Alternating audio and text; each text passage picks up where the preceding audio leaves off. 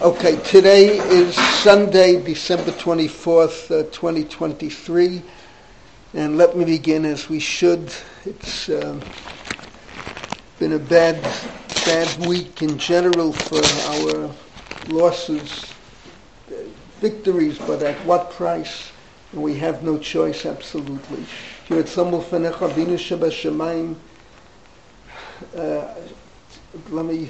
began a paragraph above. Achenu kol beit Yisrael hanatunim betzaru b'shivyom dim bein b'yam bein b'yabasha bein ba'avir hamakom yirachem aleihim yotziyim yitzara levarcha me'efela li'ora mishiba legula hashta ba'gala v'zman kariv v'noma amen. And in addition to all the soldiers that have fallen, I want to dedicate today's shiur to a classmate. We go back a long way together. Rabbi Alan Schwartz, a chaplain, I believe he reached the rank of colonel. Alan Schwartz. Rabbi Alan Greenspan, Yibadal Alan Schwartz, L'chaim Aruchim V'Tovin, and also my student. And I believe that the chaplain Greenspan reached the rank of colonel. Mark, am I correct? He was a colonel. You're a lieutenant colonel. He reached the rank of colonel and had a long career in the military, the American military rabbinate. He and his wife, and I guess the wife gets more credit than the man, at least that's what I know in my home, raised two wonderful children. Rabbi Ari Greenspan, the dentist, the Shochet, the expert on which animals are kosher. He works with Ari Zivotofsky, Professor Zivotofsky. And their daughter married Rabbi Lerman, Mark Lerman, who was a Talmud in this very kollel. That's his son-in-law. And I believe she was my student in Michlala. And he was a great guy.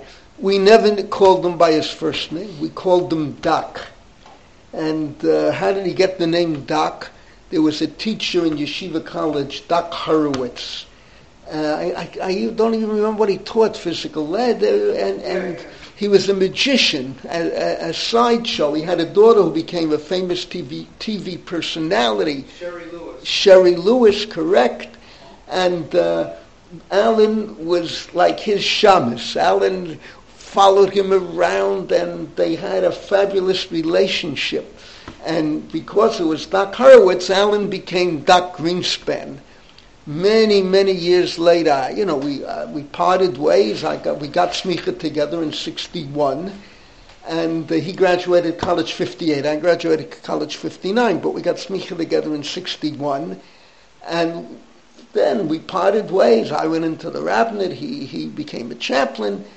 Many decades later, in my class in Machal, in Michlala, which his daughter is in, he shows up. He walks into class, and I look at him, and I suddenly jump up like a robot going into outer space. Doc, how are you? The whole class is looking at me. What Doc? What schmuck? What are you calling him Doc? They couldn't put it together. But we knew him as Doc. And he was just a great guy, a Yerusha Mayim, and just a great, devoted, dedicated individual. And it's a big loss. And during this year, I think the funeral, is this morning, Alan Shvut. So during this year, so his memory should be a blessing, and wonderful condolences to the family, and the warm memories should inspire you and comfort you. Okay, let me move on. I have a lot I want to do this morning, but first of all, as usual, I want to relate to past Sheurim, and I heard from Rabbi Meir who Chabad Center of Passaic County. He just points out to me that regarding Shmini Atzeret, Chabad became a makmir not to eat anything outside the sukkah, including a glass of water. Of course, we do not make the bracha leishe basukkah. So I imagine he wants to remove Chabad from the general indictment that the Rav had against the Hasidim, that they eat on the sukkah on Shmini Atzeret. eat outside of the sukkah, I should say. Regarding the tremendous machloket and my personal disappointment in the Litvische world, that it has some individuals that are so distant from the Jewish people. And again, I refer you to the Rambam, Perek Gimel, Hilchot Shuvah, Halacha Yud Aleph. So I just want to mention, I got a wonderful letter from a dear student who's a big Talmud Chacham and lives in Beit Shemesh, Rabbi Dr. Moshe Kravitz, and he writes to me, the Meir, this person, Schreiber. So two things. One, that it wasn't, Meir is split into many chaburot. It's like Lakewood. My Talmud, who's a graduate of Lakewood, Ben Sion Turin, who's in Lakewood right now, there's a family wedding. So Ben Sion commented on something I said weeks ago, that I was describing Lakewood as an umbrella with many little chaburot, and he thought I was being, I compared it to Lakewood in my time, and I was not that I was being critical. It's just the new development that we've never had in any of the yeshivot in Eastern Europe, where you have thousands upon thousands of Talmidim who split into tens and tens of little groups, and there's no focal Rosh Yeshiva. So Rabbi Kravitz says to me the same thing about Meir, the fact that he spoke for one group and said what he said. Yes, I'm fully aware of that. Nevertheless, the word went out that this was Meir Yeshiva. It's all over the world. I didn't believe someone could have said what he said. When I first heard it, I thought it was false news. But unfortunately, I found out it was true. But it wasn't Meir, it was a chabura within Meir. The world doesn't understand this. The world hears Meir Yeshiva, and as that article I quoted said, and it's a reliable paper, Makor Rishon, Meir Yeshivat Meir Peanuts Satma. I would advise Meir to publish ads all over the world, a disclaimer that this was not an official function of the yeshiva, an official affair. Coming back to Schreiber, who said what he said, and I don't want to repeat it because you have to kriya when you hear what he said, Lo Aleinu. So my dear student Moshe says to me that it could be that the reason he is so extreme is that his father, Rav Pinchas Schreiber, Av Beitin of Ashdod, was among the Tehran children and was sent to a secular kibbutz, even though he knew Isa Vecheta by heart as a child. This can explain the son's vicious anti-anything to do with Zionism. Well, I was interviewed by David Lichtenstein. I don't know whether it's played, not played. I only hope it's played soon. And I advise everyone to listen. And I challenge anyone to prove me wrong. I've said this in class. I've said it time and again. Zionism does not exist today. The state of Israel is a reality.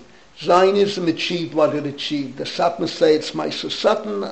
Anyone with a head on their shoulders says it's God's doing. Chassidic Rebbe said to the Satmar, how come you attribute the Shoah to God and the state of Israel to Satan? I would rather do it the opposite way. And that's what the Rebbe said. And that's obvious that God, you have a miracle here. And today we're dealing with a different reality, and you have to hear my talk with David Lichtenstein, where this point is the main point of his grilling me and questioning me. But showing you the difference and why I wrote to a Hasidic student just the other day that I may soon have to put on a gattel. Take a look what the Karlin-Stoliner Rebbe had to say. We're talking about the Hasidic dynasty, which is here in Givat Zev, transferred from Brooklyn, transferred from Europe, and the Harav Baruch Meir Yaakov Shochet is the Karlin-Stoliner Rebbe here. And I'm quoting word by word, Rabim shoalim lama nishakenu nishaknu lahagbia vat Yisrael b'zman ha-milchama zuhi derech raboteinu v'zu derech ha-Torah lahalof kol Yehudi b'li livdok b'tzitziotav ולכפול לטובת כל אדם בישראל מעת צרה. רבות מאחינו בני ישראל בסכנה ובלחץ, בצבא ובקרב החטופים, אלפיים רבים בסכנת חיים, אלפי משפחות נחרשו באבל ויגון, ורבים נותנים מבתיהם. איך אפשר לעמוד מנגד? האם צריך לסייע רק למי שנראה כמונו? אהבת ישראל היא לאהוב ולתמוך בכל יהודי באשר הוא. מי שלא בישיבה ובכולל, עליו להצטרף לסיוע במעשה חסד וחיזוק לעם ישראל שבצרה. אנו גאים בדרכנו ולא מתביישים בה. And I don't have to add an additional comment. Vic asked me for the printout of the Karlin-Stoliner Rebbe that I just quoted, and I sign on the dotted line with every word. So as I wrote to Aryeh Liebman, my dear Aryeh Liebman, I might have to put a gottel on and announce I'm no longer from the Litvische Welt, but the semi-Hasidic world. I can't become a total Hasid. I still have the Litvische blood within me. I offered you the stecken. Right. I might have to take Vic up on the golden stek, the golden cane, and I'll have to grow a beard and everything else that goes with it. Okay. Now, last week I mentioned in passing that Torah is eternal, and we are able to live in every civilization. And we got involved. I mentioned it to Liachiyad. I didn't want to. Many decades ago, I did go into great deal to Cherem, the Rabbeinu Geshem, but it created a lot of comment. And I have to say, Talmidim wrote to me that Monday we're talking about the Vilna Gaon. The Vilna Gaon was in favor of abolishing the Cherem. And this I'm quoting now from Meiser Rav. It's not this is an edited edition of the Meiser Rav. I have a primitive edition that doesn't have all this, but here's a section on mitzvah. And they quote the Talmud Muvhak of the Vilna Gaon, the author of the Pa'ei HaShulchan, Rav Yisroel Mishikolov, and he says about the Vilna Gaon that the Vilna Gaon said, I would go from city to city if I could change our Torah life. I would give up my learning, give up my davening, and go from city to city. And he says, two things I want to change. What does he want to change? That I would repudiate the cherem of Rabbeinu Geshem. And levatel cherem Rabbeinu Geshem bin shtei nashim. Ki bizeh yiyeh hikravut ha'geula. And I don't know if you understand what he's saying. I'll explain it very simply. If you're familiar with the Kabbalistic literature, Mashiach will come when all the sons will be born that have to be born. So if you can have 2 wives, like I said last week, I played that game Machon Gold. 4 wives, 50 children. Wow. I between my grandchildren and great-grandchildren, I have a lot more than 50, but it takes 3-4 generations. Here, in 1 generation, then 50 if each one has 10 kids. Wow. So that's one thing to go.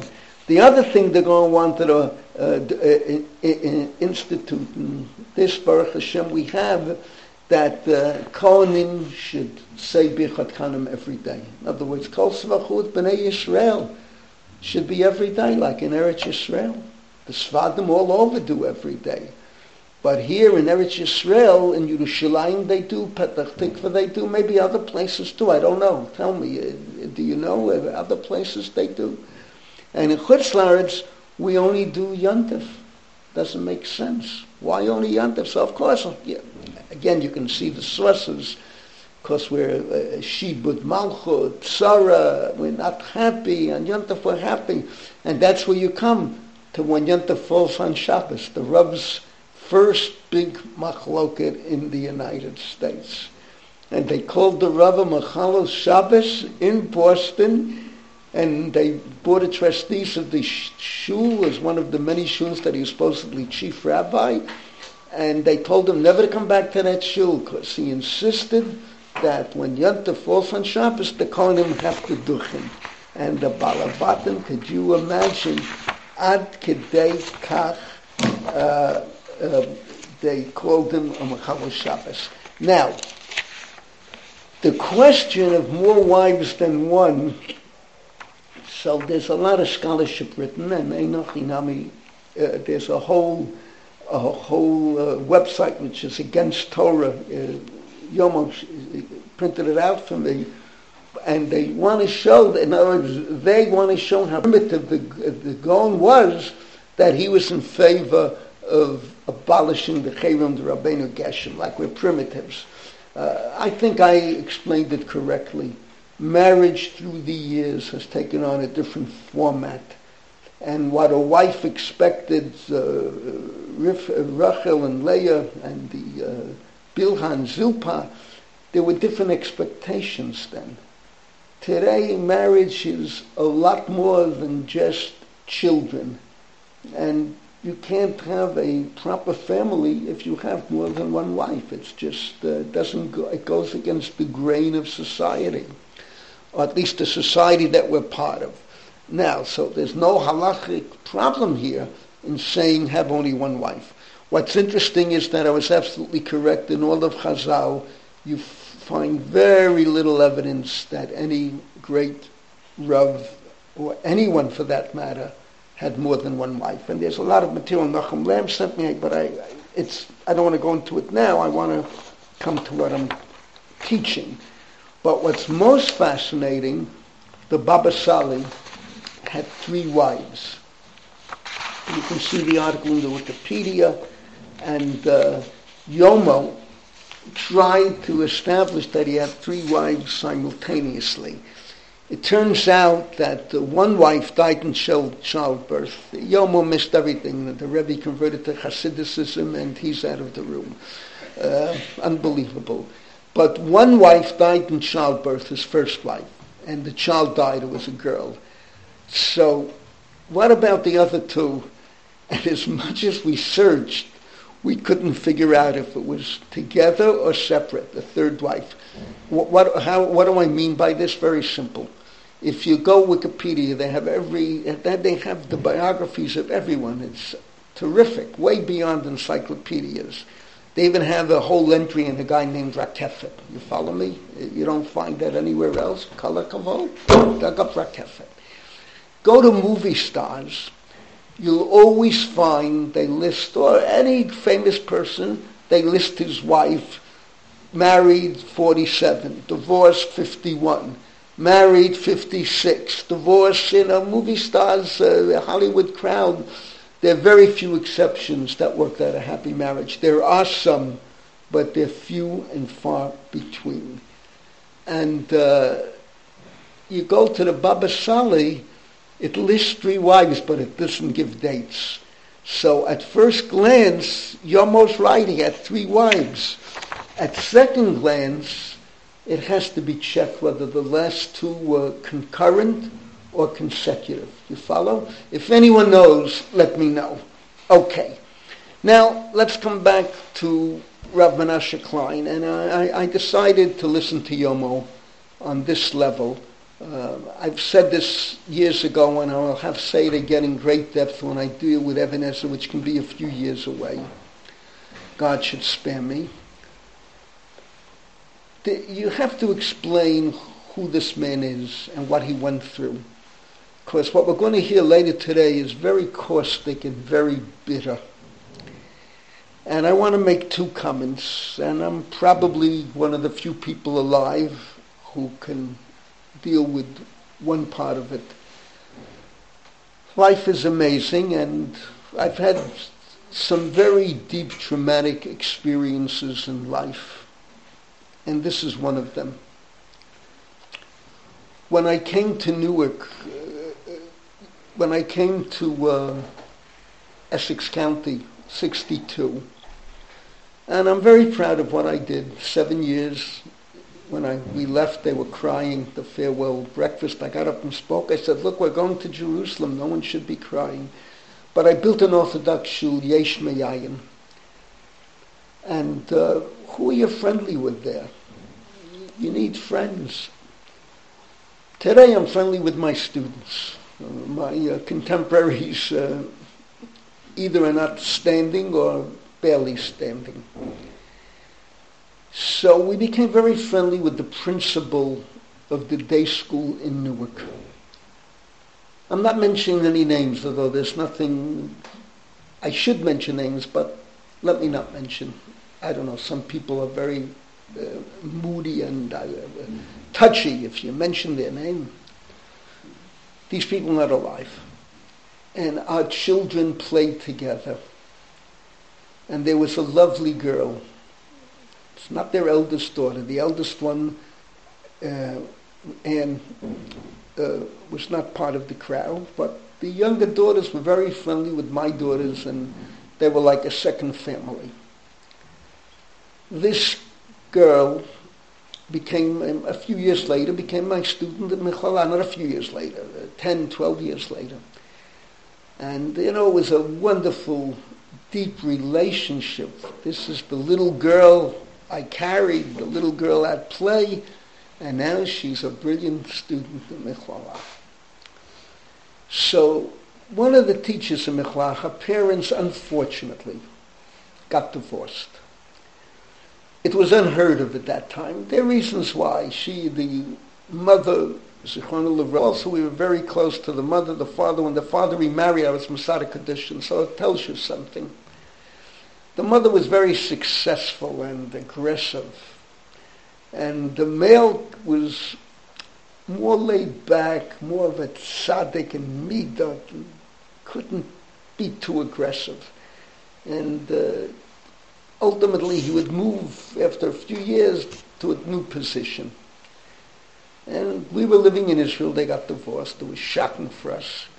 It may have been our first or second year here. And this girl is growing up, my Talmidah. And one of the faculty members of Michala, a lady, set up a shidduch with her, with a young man from Toronto, medical doctor. And she marries, gets pregnant, has a boy. She never saw her son again after the Brit. Took the boy away, got doctors to write that she's mentally imbalanced, can't see the child. Once she didn't see the child for 3 years, he has total possession. Canadian law, whatever. Tell me, who do you think that man was, her ex-husband? R Menashe Klein's son from his first marriage. What do you think happened to Menashe Klein? Comes to America, a refugee, starting all over again. He had survived the gas chambers, was in France. That's where Eli Wiesel and him bonded again after meeting in the Lager. It's the Yiddish word for the concentration camps. I knew survivors, they would say, Ich hab gewen bei Hitler in Lager. That's the way they said it in Yiddish. I was at Hitler's concentration camp. And he comes to America, marries this woman, Bijichis, and they have a son. She takes the son away after the Brit. Basically, he never saw his son again. At least until the kid was big enough in his 20s to go on his own. And that son is the one who married my student, the medical doctor. Okay? Now, if you just heard this story, does it start to reveal Menashe Klein's attitude towards women? Follow? And you should know, Malk and I, if one of the reasons we're going to get to heaven and high up, one of the stepping stones is that this poor lady, our Talmud, our dear little girl that we knew from childhood, she was suffering terribly. She had no home to return to. Parents are divorced. She went through hell in Toronto, in a strange country, a strange land. Never set foot in Toronto before her marriage, basically. And we went to R Menashe Klein. And he said, with tears, he's a very good person. Ich kann euch nicht helfen. Ich habe durchgemacht, dieselbe Geschichte. I couldn't help. I went through what you're going through. And you should know, Malka and I, whenever we went to America, with our Russian activities, at one point I was going 2-3 times a year, we always met with this girl. Her aunt and uncle, tzaddikim, they're not alive either anymore. They took her in, provided a home for her, stability. She worked she was a very bright girl, computers, long before I knew how to turn on a computer, and worked for the public library system. We would always go to visit her and give her chizuk. That's as far as R Menashe Klein. I'll just finish out the story. We had a great neighbor, Rabbi Yoshua Hutner, my revered neighbor. His first wife was a niece of the Incestuous Rebbe, the Eish Kodesh. You with me, Vic? His first wife. He was a man whose grandmother ran the city of Yishushuk. His grandfather was Rev. She ran the city. Some men are afraid of powerful women, right? There are movies about this. I don't have to tell you. But it's a fact. There are men, you set up the girl as too bright. My wife always tells some ladies dating, she says, dumb down. That's my wife's expression. Some men are afraid. Rav Hutner worshipped the ground of powerful women. Kala kavod lo. And I inherited a little that from him. I had tremendous derech from my students, women who have conquered the world, and are good wives and good mothers as well, which is most important. So his first wife rose to become Skan Menechelet of the Mishvat HaPnim, and she died young. He married Bezivik Sheni, Reb Shmuel Soloveitchik's widow, Bat Sheva, who was an Isha Gedolah. You have no idea what we're talking about. Rav Hutner said at her funeral, I never in my life saw his first wife and other women in his life. The Yichis, his sister was married to Rav Kook, to Tzvi Yehuda Kook, that was his brother-in-law. I never saw a woman as saintly and capable as Bathsheba. And he said at the funeral that I will be buried next to her. Of course, he had one daughter with the first wife. And Minik Yisrael, you're buried with the wife yet. He said, no, I'll be buried next to Tzaddiket Yesod Olam. So, why am I telling you all this? From the Eish Kodesh's family, there was, from Rav Hutner's first wife, there was a nephew. Grew up in Tel Aviv. Father was a shtickler Rebbe, had a good religious Zionist education, teaching in Mamlachti Dati school in Tel Aviv, I believe, and couldn't find himself. Was not married. A shidduch was made between my student and this young man, and they had a beautiful, beautiful marriage.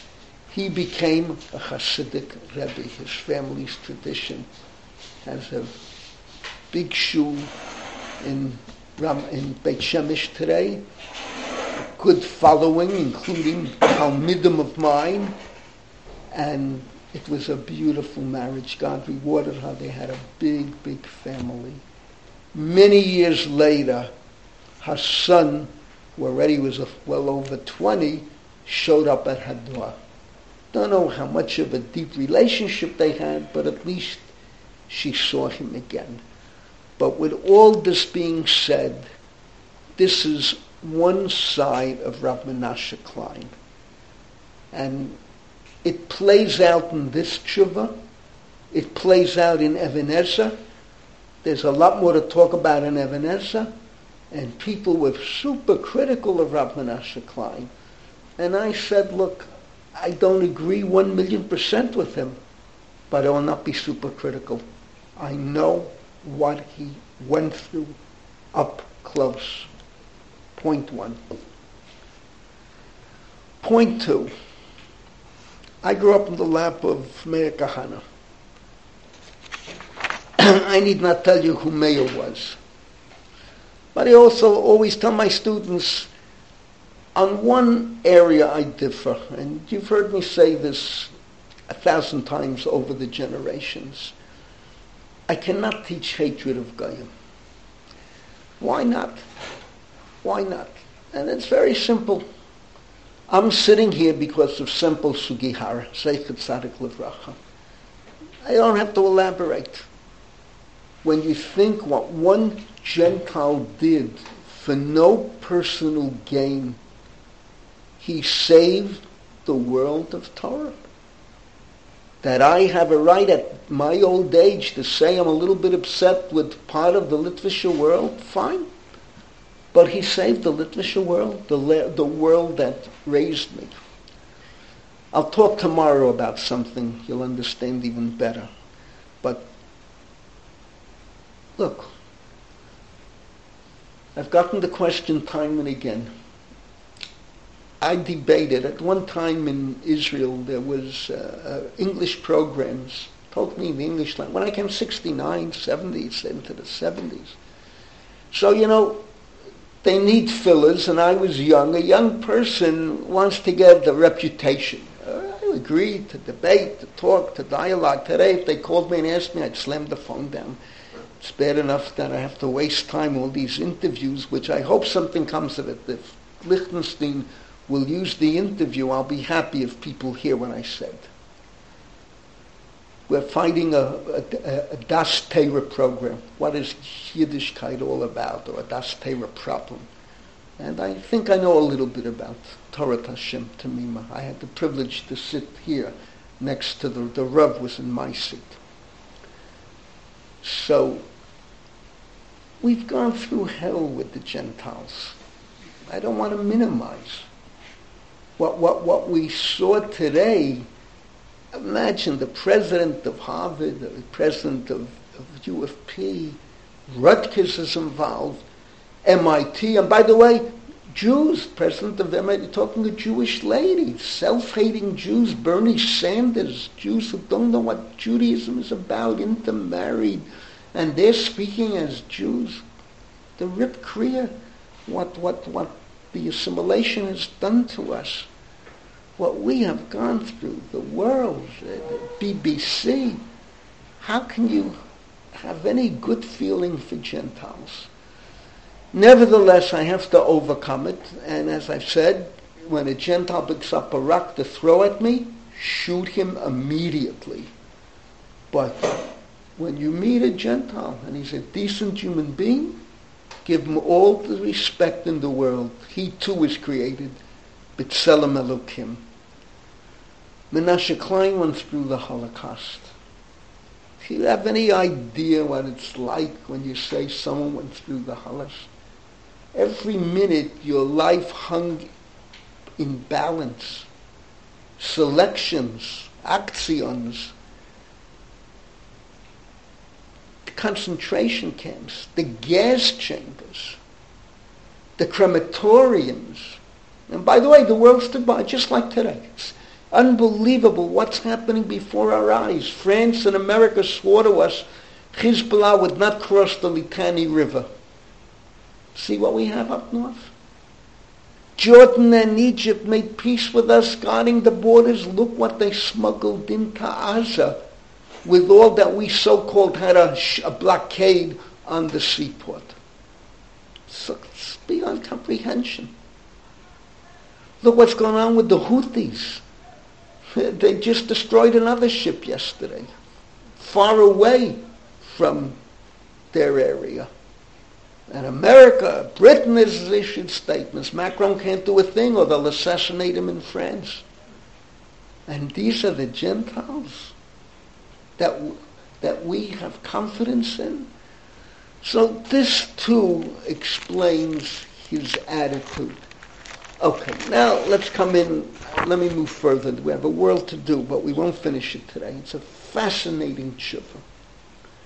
The whole question of being miser on a family, kid, you hit, cruel, you don't feed the children, whatever.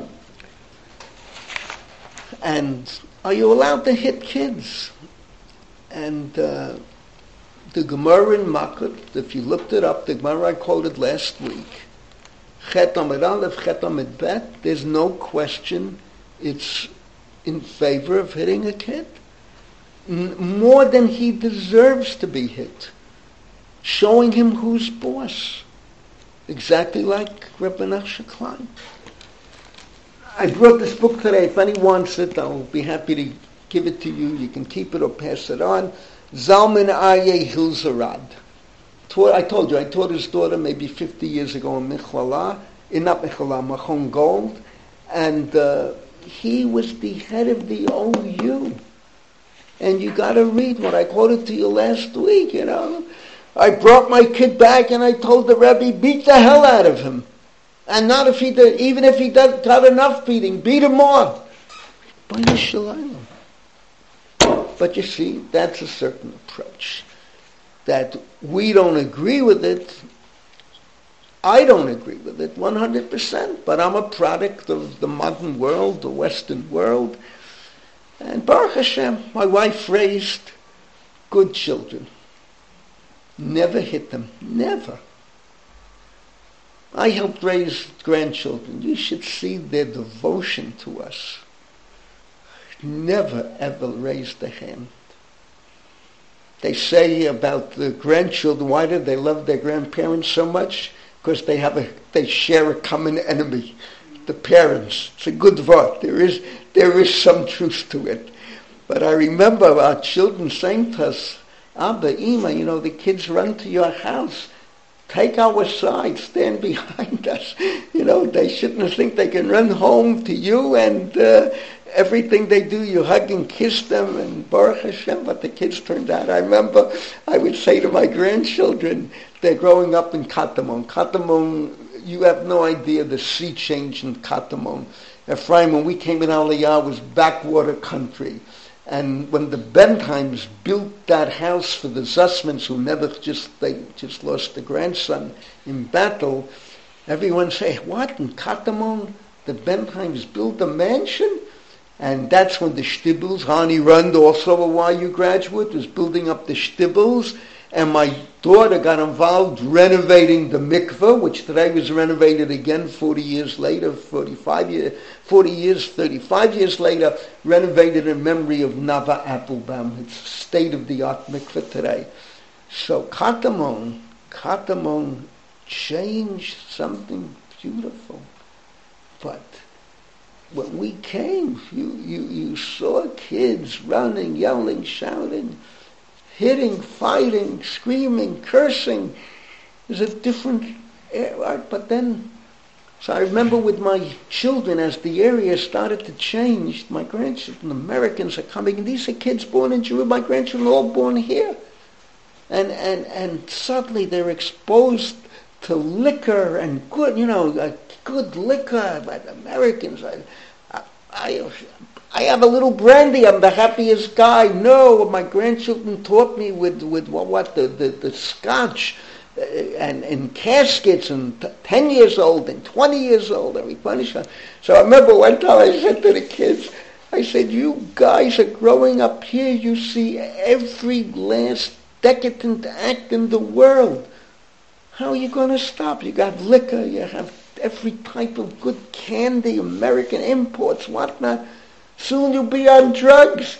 And already at a very young age, they knew about drugs, knew about liquor, and it worked to my advantage. You have no idea how my one grandson just home for Shabbos. He's back in. He's been in battle for 2 months already.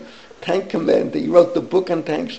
So I said, what do you want Kiddush on? I have everything in the house you want. He says, chocolate liqueur. He I looked at him, I said, boy, my chinuch worked with you, that's all I can say. It's not the Mokum, it's the first Kiddush. I always say the first one is a Hasidic Kiddush, but later, and how do you raise kids? So you see, it's a different mentality, and with love, and I'll tell you the same thing with students. Chas v'chalila, a Rebbe should have a ruler on his desk.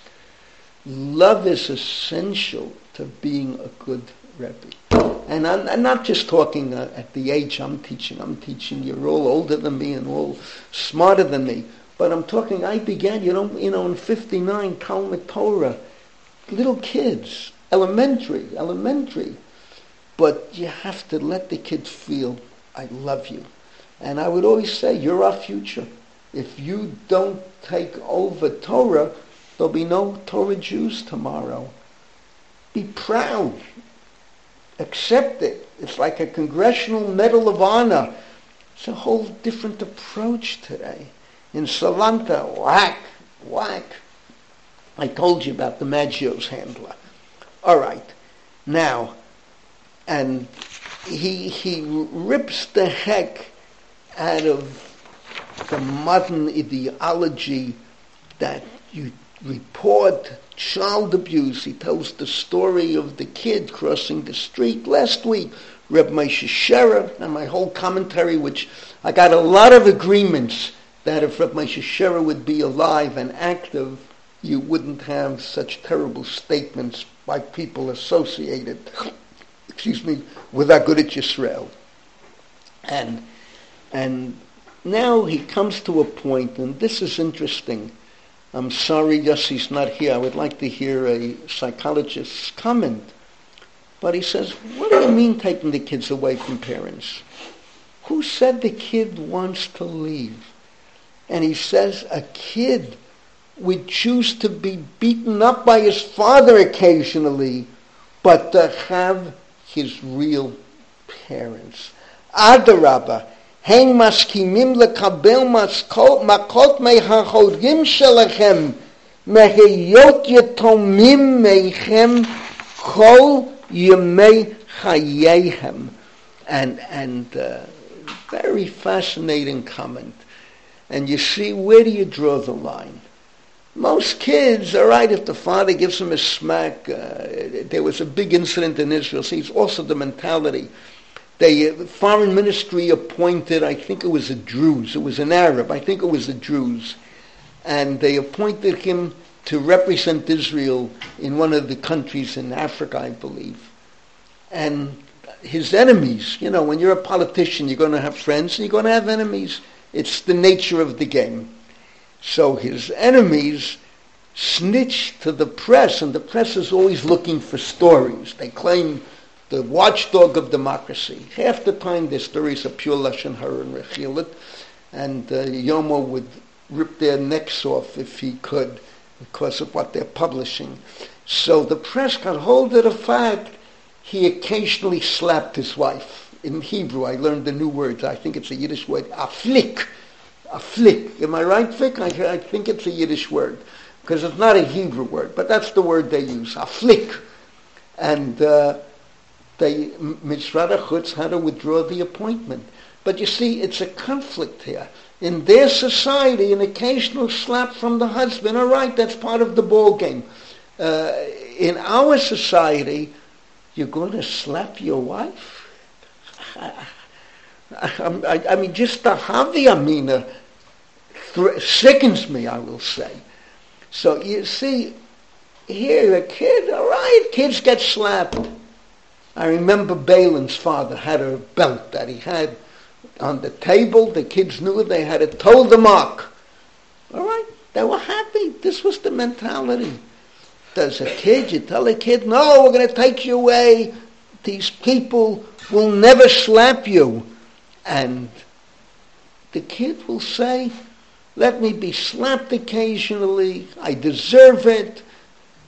I love my parents. My parents love me. Push comes to shove. All right. I don't know. It's interesting. But where do you draw the line? Most normal people are not going to kill a kid. What if you have a parent who has a terrible temper? And I have seen tempers. I mean, you've seen it in old movies. You'll see temper tantrums. Whenever I see it, I laugh. I just saw from a movie out of the 30s, pulls the tablecloth and everything falls on the floor. I saw that in life. I saw people who got mad. They pulled it. Where do you draw the line? Follow? Could be I'm too much of a softie. I don't know. But this is my nature. This is what Torah has taught me. This is what Musar has taught me. But then you're going to have someone who's paranoid. I don't know. I'd like to hear a commentary. The answer is there's no black and white. And this is what makes these questions so delicate. You have to have trained people, social workers, psychologists, trained people. In Israel, we try to do, I have to give credit, we're a country, who knows how many years it's going to take to get back to normal. You don't know what we have ahead of us. It's the battle now, the North, the Houthis, Iran, America. Who knows what's going to be in America? It's frightening thoughts. France is gone. France, any Jew who lives there, his life is in danger daily. But Israel, with all its difficulties, as I told you, they have a whole division of Haredi women who are officers in the police, specialists in these type of problems. Now, and then he goes on, and he says, with all that they do, and they take away the children, you're dealing here with Isurim D'Oraita. And he's going to go into great detail, but his whole introduction, the kids will not know who their parents are, their real parents. And this involves many halachot. Number one, kibud. You have a father and mother. And there's, by the way, a lot of response literature written. What if your father-in-law, what if your parents are Mechalalei Shabbos, Ochay Avelut and Treifa? Chiyuv kibud aviyim.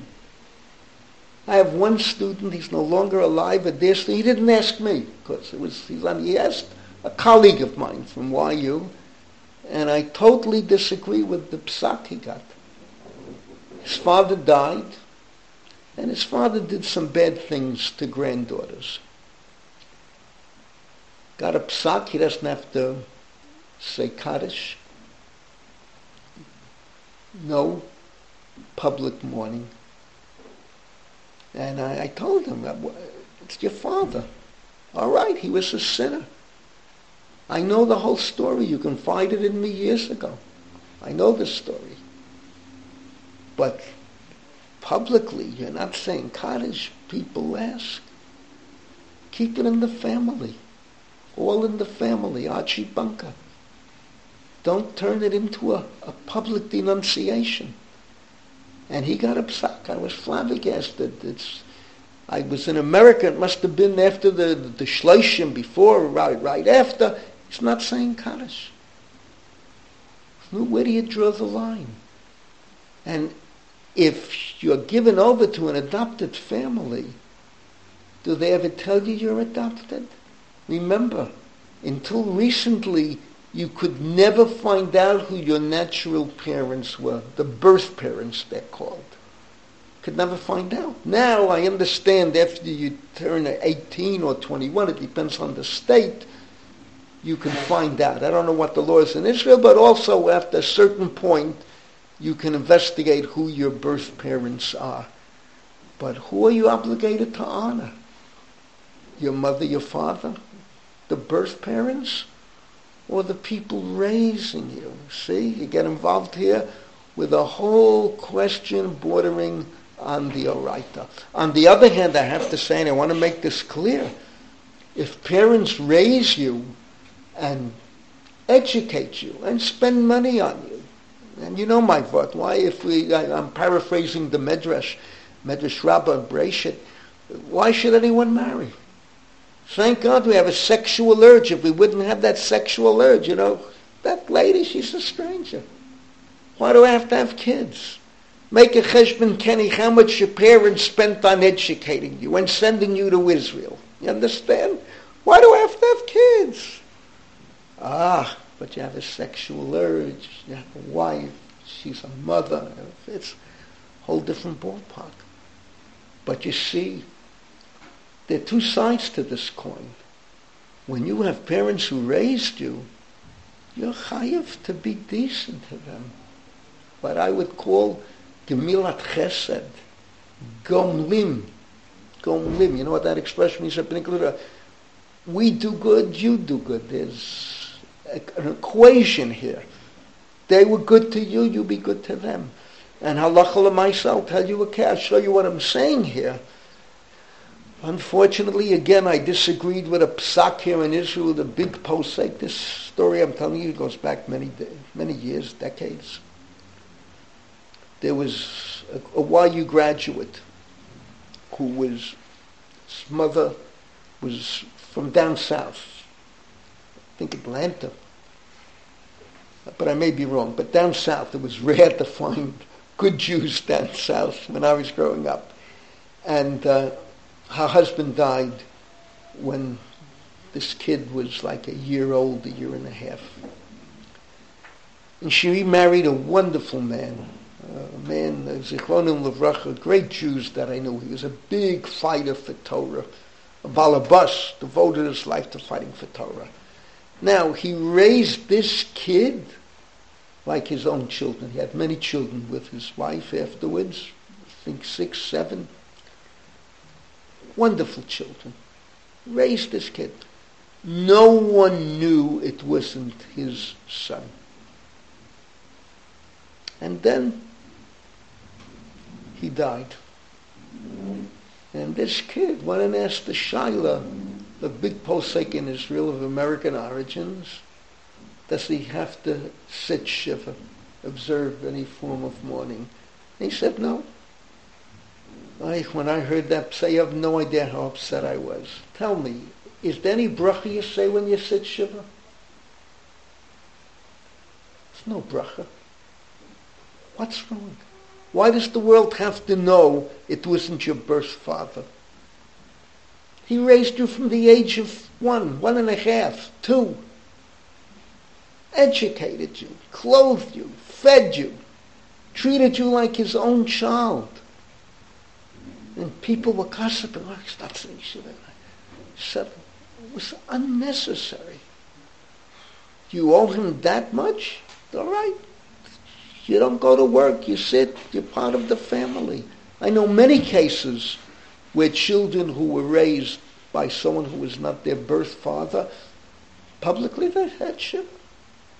It's no bracha levatala. You follow me? It's not like a shaila of the Cleves get. When the couple remarries, can you make a bracha? Can't you make a bracha? There, he said, the only time in history I know of where a man said to a woman, Tachat achupa hareyat od mekudeshetli kedat Moshe v'Yisrael. And no bracha could recite. Follow?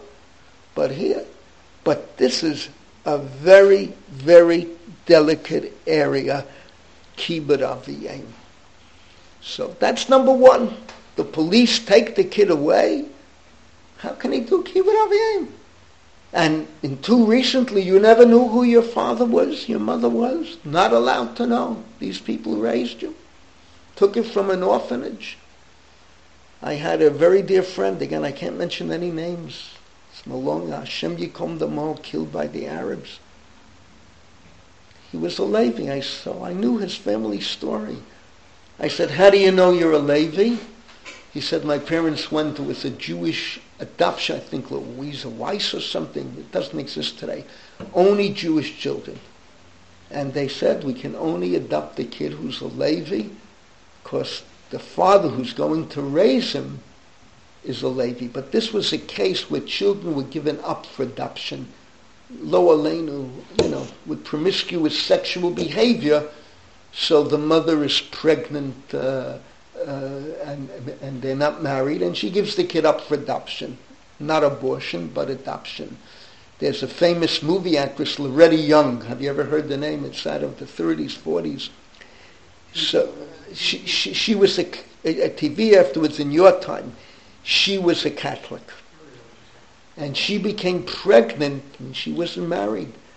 And her mother, they devised a scheme the world should know. And everyone said, do an abortion. She said, no, I'm a Catholic. I mean, it's amazing, how these religions work, that she can have all the premarital relationships and say Hail Marys, but she can't do an abortion. It's murder. And they covered up the baby. No one knew she was pregnant because they were afraid the studio would fire her. It was the 30s. It's not like today where who cares when you get pregnant, you're 14 years old, so what, you became pregnant. You have an abortion. And there she gave the kid up for a while for adoption, then she raised the kid later. But you see, who's the mother, who's the father? And this family adopted 3 children from this Jewish agency. The boys had to have natural birth fathers as Levium. And the agency vouched. They gave them an official document. The kid was a Levi. So this is one problem. Kivod aviyim. Then there's another problem. A very big problem that comes to play, if you recall my lectures on Mamzerut, and I believe I write it up as well in Rakafat Aron Chelik Gimel. And this is a real problem. Again, I had a very good friend. Later in life, he became a tzaddik, a Baal Tshuva, Zichrono Livracha, a man who did a lot of good for Judaism. And we were very close. We bonded on Russian Jewry issue because he was involved too. And he told me when he was in medical school, he had to support himself. He'd give his sperms to the sperm bank. And he said he must have fathered, he told me, over 50 children. All right. Got paid. And then he had money. Long before he became I don't even want to use the Baal Tshuva, long before he discovered what Torah is about. These people were raised with nothing in America.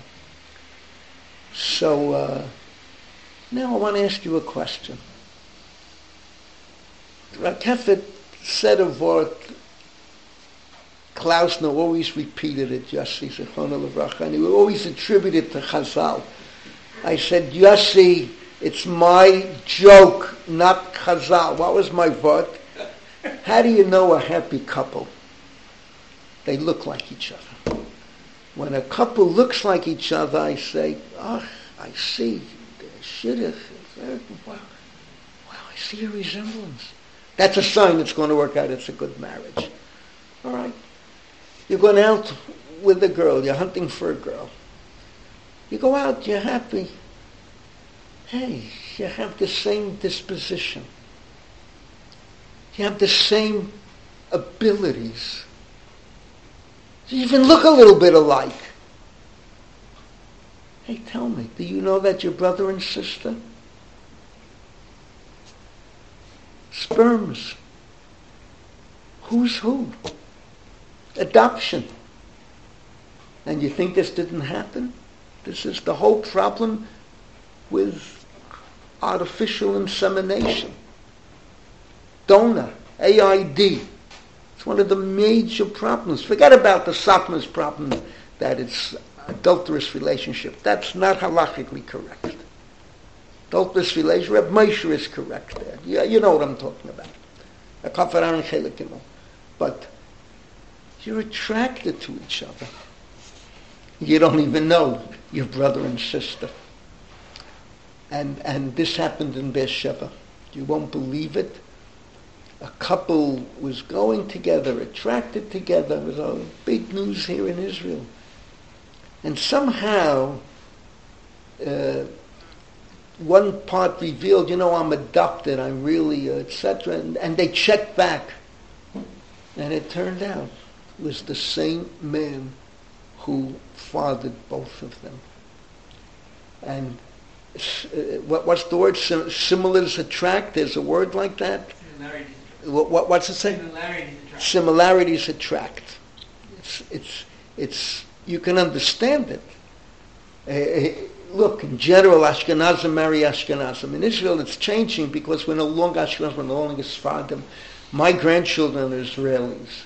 And I've told you this many times, whenever I speak at a family simcha and I talk about the different blood being united, the kids, the parents understand what I'm saying, but the kids don't understand. Because we're Israelis, what's that have to do? We're not American, we're not Polish, we're not Taimaniyim, we're not this, we're not that. We're Israelis, born and bred here. And R Menashe Klein is right. Imagine you give a kid up for adoption, and he'll never know who his real brother and sister is, and similarities attract. Now, in Israel, it's even worse than America, because in America you can say Rov Goyim, and somehow pass it off that who can tell that it's Jews and Jewish blood. In Israel, you don't have Rov Goyim, Lehefach, just the opposite. And this is why a lot of Jewish ladies, and among them my own students, they go to Germany. Just listen to what I'm telling you. I think it's in Munich. There's a big hospital. Tell me it's a city block. My wife won't let me go to Germany. I was once a few years ago, 10 years ago maybe, I was offered, I can tell you exactly when it was 5 years ago. On the Reb's 25th yahrzeit, I spoke in America, etc., and they came over to me. They wanted, from Germany, there were people working for the Loretta Foundation. They want me to come to Berlin and give a series of lectures. And my wife said, absolutely not. I'm not setting foot in Germany, and neither are you. And I bowed to my wife's wisdom. But they go to Germany because there they can follow Reb Moshe, Rov Bialot Acharei Habal. And there too, I have to tell you, Mark, everyone has mixed feelings. It's not simple. You're taking German sperms into the Jewish body, which leads to the whole question of nature or nurture. You follow? What's the controlling factor? Those sperms are German. Is that going to influence the kid? Or no, you're going to have German sperms and the kid grows up in Israel, can be a tremendous Talmud Chacham. How's that different than Gerus? Well, Gerus, they choose. They're already, Chazal say, and I can tell you it's a fact, that everyone who's Megaya, the soul is at Maimed Hasina. You don't stam Megaya, but you choose. Here, you have no idea. Yes, Young. Was born of a Jewish mother, his soul was not on Hasina? What'd you say? What'd you say? Someone who's born of a Jewish mother, his soul was not in Hasina?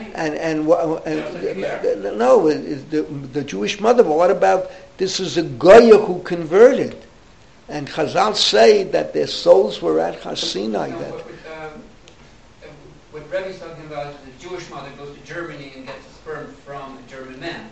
Right. And then she's the Jewish mother who gives birth to the Jewish child. Right, but the neshama wasn't at Harsina, just like a ger. Is that what you're saying? I don't know. It's the Chazal. You should see what the Satmarov writes about it. That letting in sperms of goyim, who knows who they are, who knows how they treated Jews. But a ger is voluntarily. It's b'kedusha, b'tara. Many times the gerim become better Jews than the average Jew in the shtibel. Take my word for it. But be it as it may, this is a real problem. I came up with it, and this is what I wanted to just mention. I had a wonderful student in Mechalak, an Israeli student, Harvard graduate. Again, I don't want to mention any names. And she had one problem. She was raised in Mata stuff. Chorev, right wing at the time, Poliaguda, more right wing than today. And on the other hand, she did very well in English as a secondary language, and she felt very much at home with the Anglos in Michlala.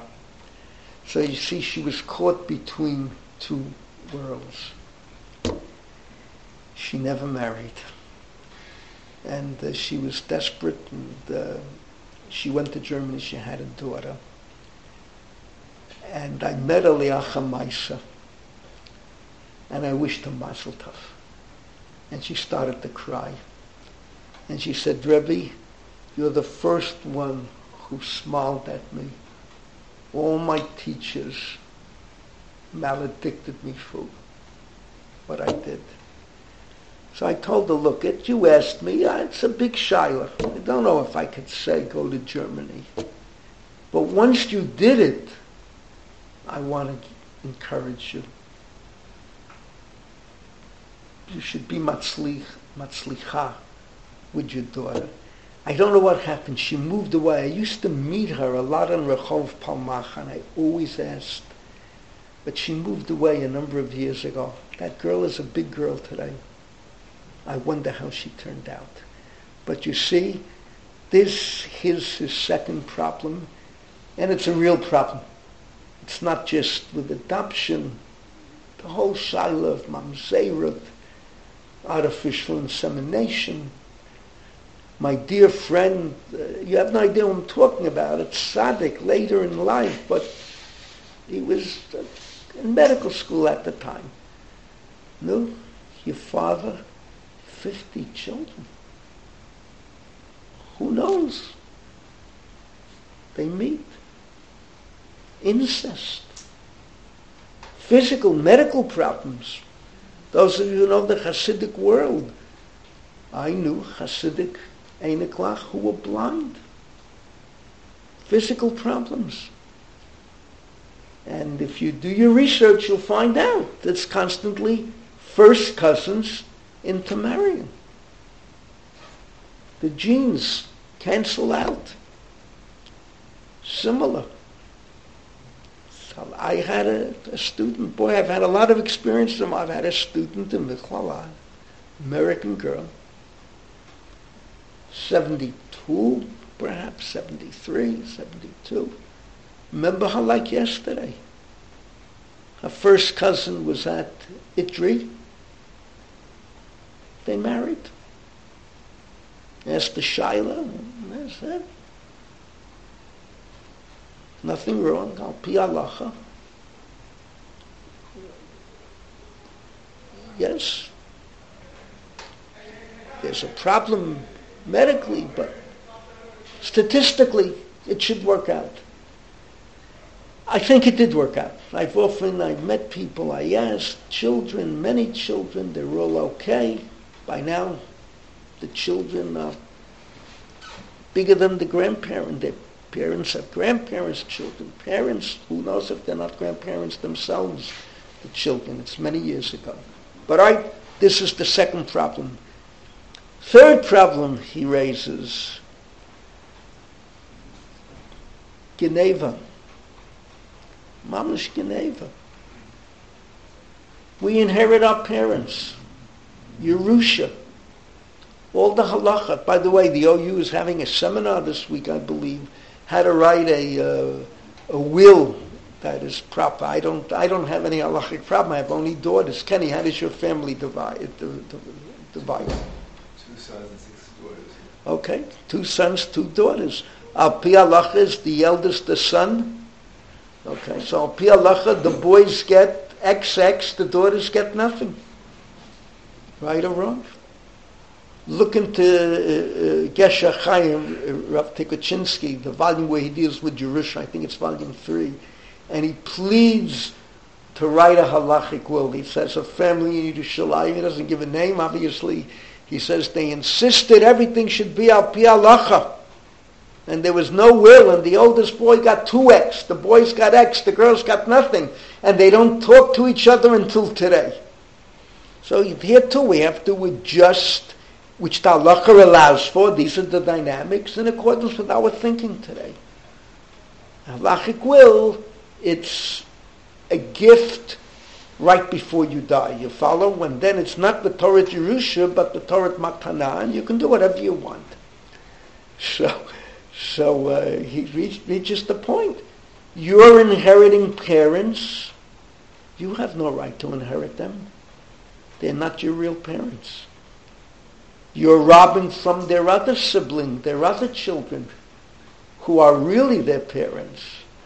And then he makes another point, which is matim for the Haredi world. And sometimes it's just the opposite.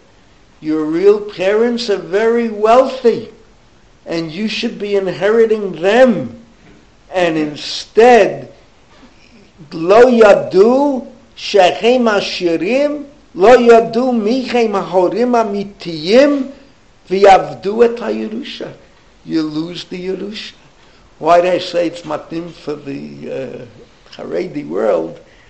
I once caught mincha in Rehov Yushiskin. So there's a big yeshiva there for Anglos, Britain. It's the source of the yeshivas from England.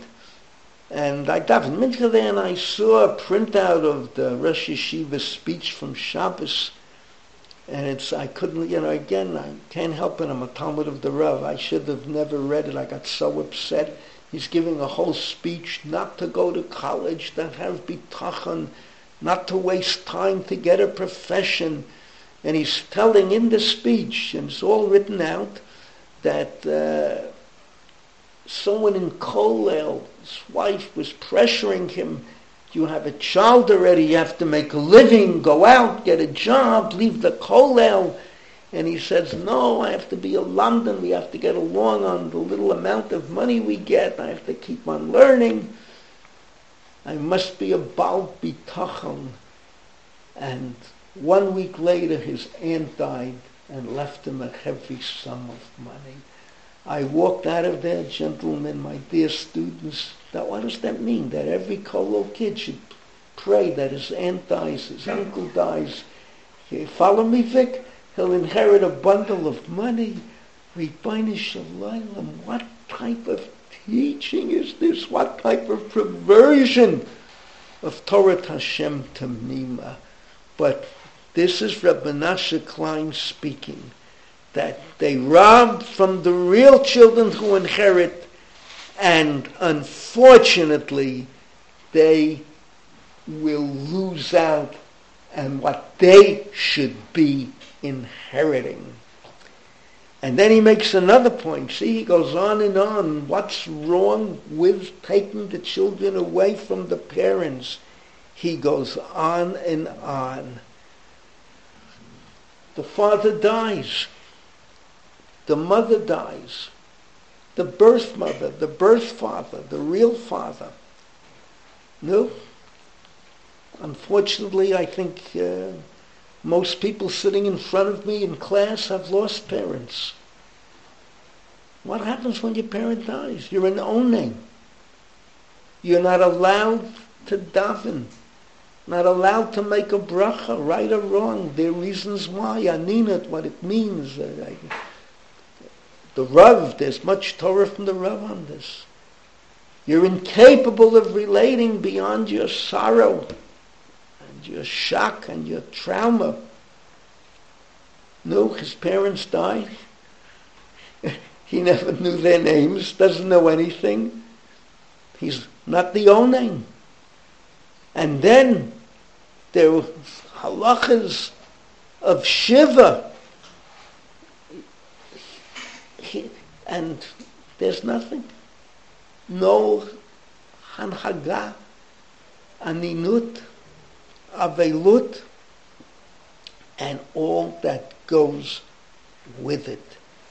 And how can we go and squeal, be moisa to the police and tell them how bad this family is, and the wind-up is Lokhim hayeladim mehahorim venotnim la'acherim, and al zeh amra Torah b'tochecha b'necha uvenotecha netunim li'am acher ve'einecha ro'ot v'kalot aleihem kol hayom ve'ein la'el yadecha. And wow, he applies that pasuk. I mean, the simple pshat means that you're giving the kids, lo aleinu, what we're going through with Hamas today. Perfect example. Enemies conquer us, take away the children, and here we're doing it with our own two hands. All right. Now, let's go a step further. Very powerful. We still haven't, but you start to understand what this man has seen, what the man has been through.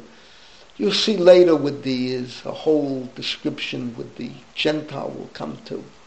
You can see it's a result of the graduate of Auschwitz. I think they attribute the comment to Benny Fischoff, if I read it in the biography, and others have said it. They asked these survivors who do well in life, where did you go to college? Where did you get your degree? And they answer, in Buchenwald, in Auschwitz. That's where they got their degree. You can feel it right here. But there's much more. Now, then, let's come to another problem. Let's see the positive side. And here I'll tell you a story about the Rav. Mark, you raised the issue of Geirut. All right, Geirut, we have real problems with Geirut. I don't have to tell you. And then there's what you call a ger katan mitgayel dat beten, right? That it's a schut for the ger. I've had this halacha lemaisa, a wonderful lady. She lives in Israel today. Again, I don't mention names. And she worked for the OU. And I was so impressed. This lady was the most reliable, most decent. You can't imagine what type of person. And at a certain point in life, she found out that she's not really Jewish. She found out that she was converted al dat beitin when she was a youngster, when her mother converted. And it's very interesting. We met her parents, and my wife said to me, that lady is a convert. I don't know, intuitively, I thought, no, she's Jewish, all right. She might look a little bit goyish, but Jewish. So this girl found out she was converted, al dat beitin, a katana, and now she matured, found out, and she can, no, you tell me, she can renounce her Judaism and say, I don't want to be a Jew. It's an open halacha. No one can force her. It's like the Goyim I met in Australia who said, no, we're not Jewish, but we're B'nai Noach. We'll observe the Sheva Mitzvah B'nai Noach a lot easier than Shabbat, Kashrut, Tarat Mishpacha, Klayim, all that goes with being a Jew. Aliyah. And we had a long talk. And she said to me, Rebbe, I've been raised Jewish, I live Jewish, I love it, I accept it with all my heart. I said, tell me, from the time you found out that you were dat cotton, did you do one mitzvah willingly? She said, yes. I said, then we had such a heart-to-heart talk. It was beautiful. So you see, conversion, it's a very delicate problem. Al dat beitin. Now what about America? You have so many issues of conversion. I had in my own life again another experience where Reb Melech Shechter, Rabbi Dr. Melech Shechter, father of my classmate, my chaver, we grew up together, not my class, my brother's classmate, Heshi Shechter, grew up together, comes into the base medrash. Ani, I was sitting with Ray Weinberg, we were learning. Ani, can you and your chavrita help me? I need a beitin for conversion. It was a block away in Audubon Avenue, the mikveh. We say, sure, go up there. This is the most embarrassing moment in my life. The person converting was the president of the shul that I was teaching in 1959.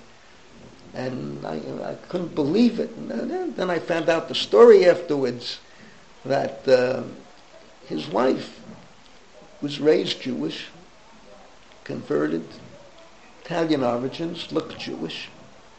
And then there was the brother Daniel case that made the New York Times. And the guy learned that if she doesn't have a proper conversion, her mother has to be Jewish. Her mother was not. Mother converted with a Reform rabbi. She's not Jewish. So they reconverted. And there were children involved. And they were being converted al dat beitin. So, all right, here the chances are they will be from Jews, and it's a schut for them. But if you convert Jews, you're in the rabbinate, you're in Kalamazoo, Michigan, and the kids, they want to be Jewish, this, that, convert. They're going to grow up. The home is not kosher. Shabbat is not observed. They're going to grow up. Chovah, not schut. If they wouldn't be Jewish, they're fine, they're good, they observe the Sheva Mitzvot. Now they're Jewish, and look what they have to go through. Machalo Shabbos, Ochlein avelut and Dreifot, you'll be punished. How dare you convert them? What's good? Chovah. So the Rav had a policy. He never got involved with conversion of minors, because in America he felt that chances are it's a chovah for them, not a schut. But there was one case, a musmach of the yeshiva. He was living in the Boston area. His wife, there was a problem with him, with his wife. They couldn't have children. It could be a problem either way. A very common problem is the man's sperm count is not strong enough. In other words, it's something you will never know. You're normal. You can have relations. You can reach a climax. Everything is good. But the sperm count is not strong enough. That's where they use what they used to call an AI booster. But an AI booster is really AID, AI donor. You follow me, Ephraim? Because it's the donor sperm that is creating the child. It's not AIH. AIH is mutter. Why? It's where the woman's body is built in a way that the sperms can't reach the egg. So when in Shochet Tzedek, they develop tools, syringes that curve, that they can adjust. So then they can use the husband's sperms and impregnate the woman. That's a development that began in Shochet Tzedek many decades ago. But AIH is mutter. AIB, no one talks about today because it's a phony thing. It's AIH, AID. You follow me? Booster, donor, husband. All right. So, this case, the Rav was converted. They adopted little children, and the Rav converted them al dat beitin. So the Rav was asked, Rebbe, you never do this. He said, yes, I never do it, but here the couple are b'nei Torah. Here I'm sure it's going to be a schut for the child, not a chovah. Now, with that being said, look, these kids, the government has intervened. The parents beat them. The government has decided, the social workers, the psychologists, the authorities involved, they're taking the kids away. All right? They're up for adoption. You're a frum couple. You can come along and say, we're religious Jews. These kids come from a religious household. We want to take them. Are you allowed? You follow? He's gone one step further.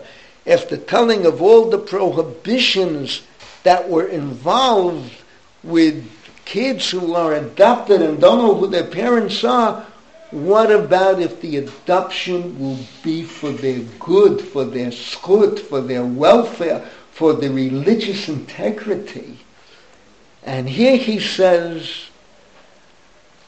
I would be willing to permit it if it's really a situation where if we don't take them, they'll be taken by non-Jews or irreligious Jews?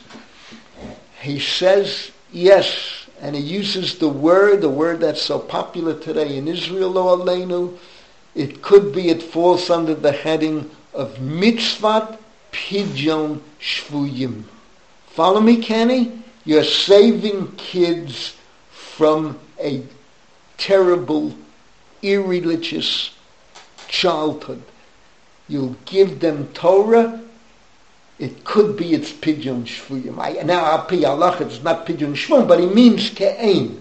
It's like here you're rescuing them from a situation which would be terrible. But what does he say? Only on one condition. The adopting parents have to go before a beit din and file an official document that they will tell the children when they're grown up that they are not the real parents, who the real parents are. If the real parents should mature, grow up, overcome the difficulties, they will give the children back. And once again he says, chas v'chalil, if they don't do this, and they won't give the children back, it is gonev nefashat chayev mita, one of the 10 Commandments. Yesh bezeh od mishum lo tignov, ubegonev nefashat hakatuv medaber, שהגונב הילדים מהחורים האמיתיים שלא כדת והולך למקום שאין מכירים אותו, שלא ידעו שאין ביניהם ולא יוכלו לחזור לקורם לעולם.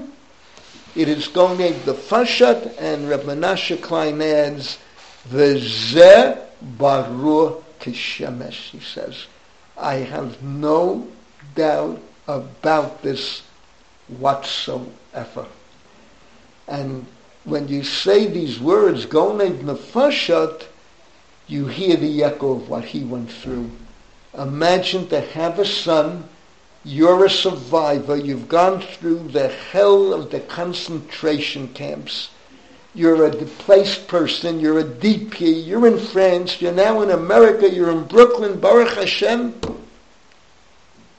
and you finally have a son, and the son is taken away. The mother absconded, whatever, I don't know all the details of what she did, but evidently went to Canada. No, over an issue like this, they're not going to call the police, they're not going to, what's the word they use when they return a criminal from country to country? What's the word I want? They're not going to, correct, they're not going to extradite the child, and you can hear the echo. Gonev nefashat. Wow. Now, you talk about children who were adopted. So I have to tell you, this was Europe, the minhag. I still saw it in Yeshiva Salanta. What am I referring to? And I'll end off with this for today. I had students, classmates, whose mother was not their real mother. And yet, you could never tell that it was not. And here's the story. Thank God today, childbirth is not the extreme sakana that it was for thousands of years. As we mentioned an hour and a half ago, Baba Sali's first wife died in childbirth. That was common. There's a great rabbi who just turned 100, Rabbi Shubit Sparrow, should live and be well. His first wife died in childbirth. It was not uncommon. Today, thank God, medicine has progressed. That's why they're opposed to people giving birth in their homes. They have this concept of birth in your home, it's healthier. But you see, if there's ever a problem, You don't have the facilities that a hospital has. So the minhag in Europe was that if a lady died in childbirth, her younger sister would marry the widower. What was behind it? An aunt would be as good to the child as a mother. And I had classmates in Salanta who their mother was really their aunt, but they never, it was something only if you knew. Otherwise, in a million years, you couldn't guess. And this all becomes part of the general picture. Very delicate questions. You need a lot of the fifth Shulchan Aruch. Mark, you know what the fifth Shulchan Aruch is? The student, it's related, I've seen it related about endless Rabbanim. But the first time I heard of it, it was Rebbe Yitzchok Chanim, who was giving smicha to a young man who was a Talmud Chacham, and as he signed the smicha, he said,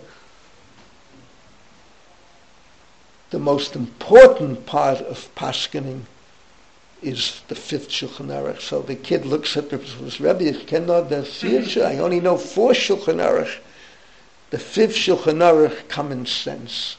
And this is fascinating, see, but R Menashe Klein went over the hill, going into Fashat, Chayav Mita, the aninut, the shiva, the shleishim, the money, all that he developed, all these fears, but it's an echo of what he went through. And when you know what he went through, believe me, you can understand him. Doesn't mean you have to paskin like him, but you can understand him. And that's the story with my student, and you have no idea how much we loved her. It's like a daughter to us. When she died young, and who knows from the Akmas Nefesh what role it plays. All right, she might have hit 60, late 50s, perhaps 60. The Akmas Nefesh that it plays and how it harms you, it hurts. And believe it or not, R Menashe Klein said, "Ich hab durchgemacht." I went through exactly what you're going through. And he couldn't help. He said, I can't help. I have no relationship with that son. And someone listening to the shir, I'm looking at the screen now, knows the son and tells me everyone wondered in the shul in Toronto why he never remarried. And when he heard the story from me, he understood. What's very interesting, if you look at Menashe Klein's Sfarim, so he talks about his son, it's from the first marriage, he's a doctor, medical doctor. All his other children are Rebbeim, Rashi Yeshiva. It's a different world. He evidently married the second time around a woman who was totally in his world and more. And they succeeded with all the children. He even had a son-in-law who should have been Ger Rebbe today. I tell you, the whole story of Ger would have been different. He was killed by a car, I think it was Cholamoid Sukkos, in the early 1990s. He was the son-in-law of R Menashe Klein. Okay, are there any questions? Yes, Ephraim. So when R Menashe Klein finally met up with his son again, do we see any kind of mellowing out of his attitude in later years? No, I don't think so. I think just the opposite, that it added to the Akmas Nefesh, that the kid came in and said goodbye very quickly and go fly a kite. And I remember when the girl got married, the invitation listed out all her mother-in-law's yichus to be. And I remember her family said to me, why don't they list our yichus? Family, she was very self-centered. And this girl had Litvish yichus. She related to the Levush Mordechai, to Rav Moshe Mordechai Epstein. But it's a very sad, my heart breaks. But I felt I had to tell you, Yoma was right, because then you understand R Menashe Klein better. You can't, we can disagree, but we can't dismiss him. It's the difference. All right, first of all, I want to thank those of you who came. I saw the rain. I said, Vic won't be here today. I'll see him on screen. You didn't have money for the bus? I didn't have the bus. I had to go overboard. Wow. You remind me of the time I came to my daughter's house and I didn't have the key. I have the key on my Shabbos ring, and all right, ain't malasak. We're only humans. Yes, set me up. Let's see if there are any. Could I just say something? Yeah, you can say whatever you want. I would like to set the record straight. I do not advocate violence. I do not want to twist anyone's neck, even if they publish Lashon Hara. I don't know. I would just advocate people should ignore these publications. I saw you with violence at a wonderful man yelling and shouting and harming the cause of Torah unbelievably. So I stand on what I say. That's not violence. That's not violence. That's verbal violence. That's terror. You follow? Plain and simple. But okay, I want to correct myself. Yomo says he will not commit violence. The Rebbe overdid it in his description. I beg your indulgence, but not your pardon. There are reasons why I'm speaking. Go ahead, open it up to the world. Yomo is Yomo, one of a kind. When they created him, the Rebbeinu Shalom threw away the mold. Plain and simple. Right or wrong? 4 armies are chasing him today. No, it's true. The American army, the Israeli army, the Russian army, and the Ukrainian army. 4 armies. It's open. Okay, are there any comments from around the world and around the English representative who doesn't live far from Ohel Rivka, David Vogel, the same name as my grandfather, David Vogel. Vogel and Vogel is the same name, exactly the same name. Yes, any comments? Mark, are you awake or asleep? We can't hear him. Okay. Jack, thank you for all you do.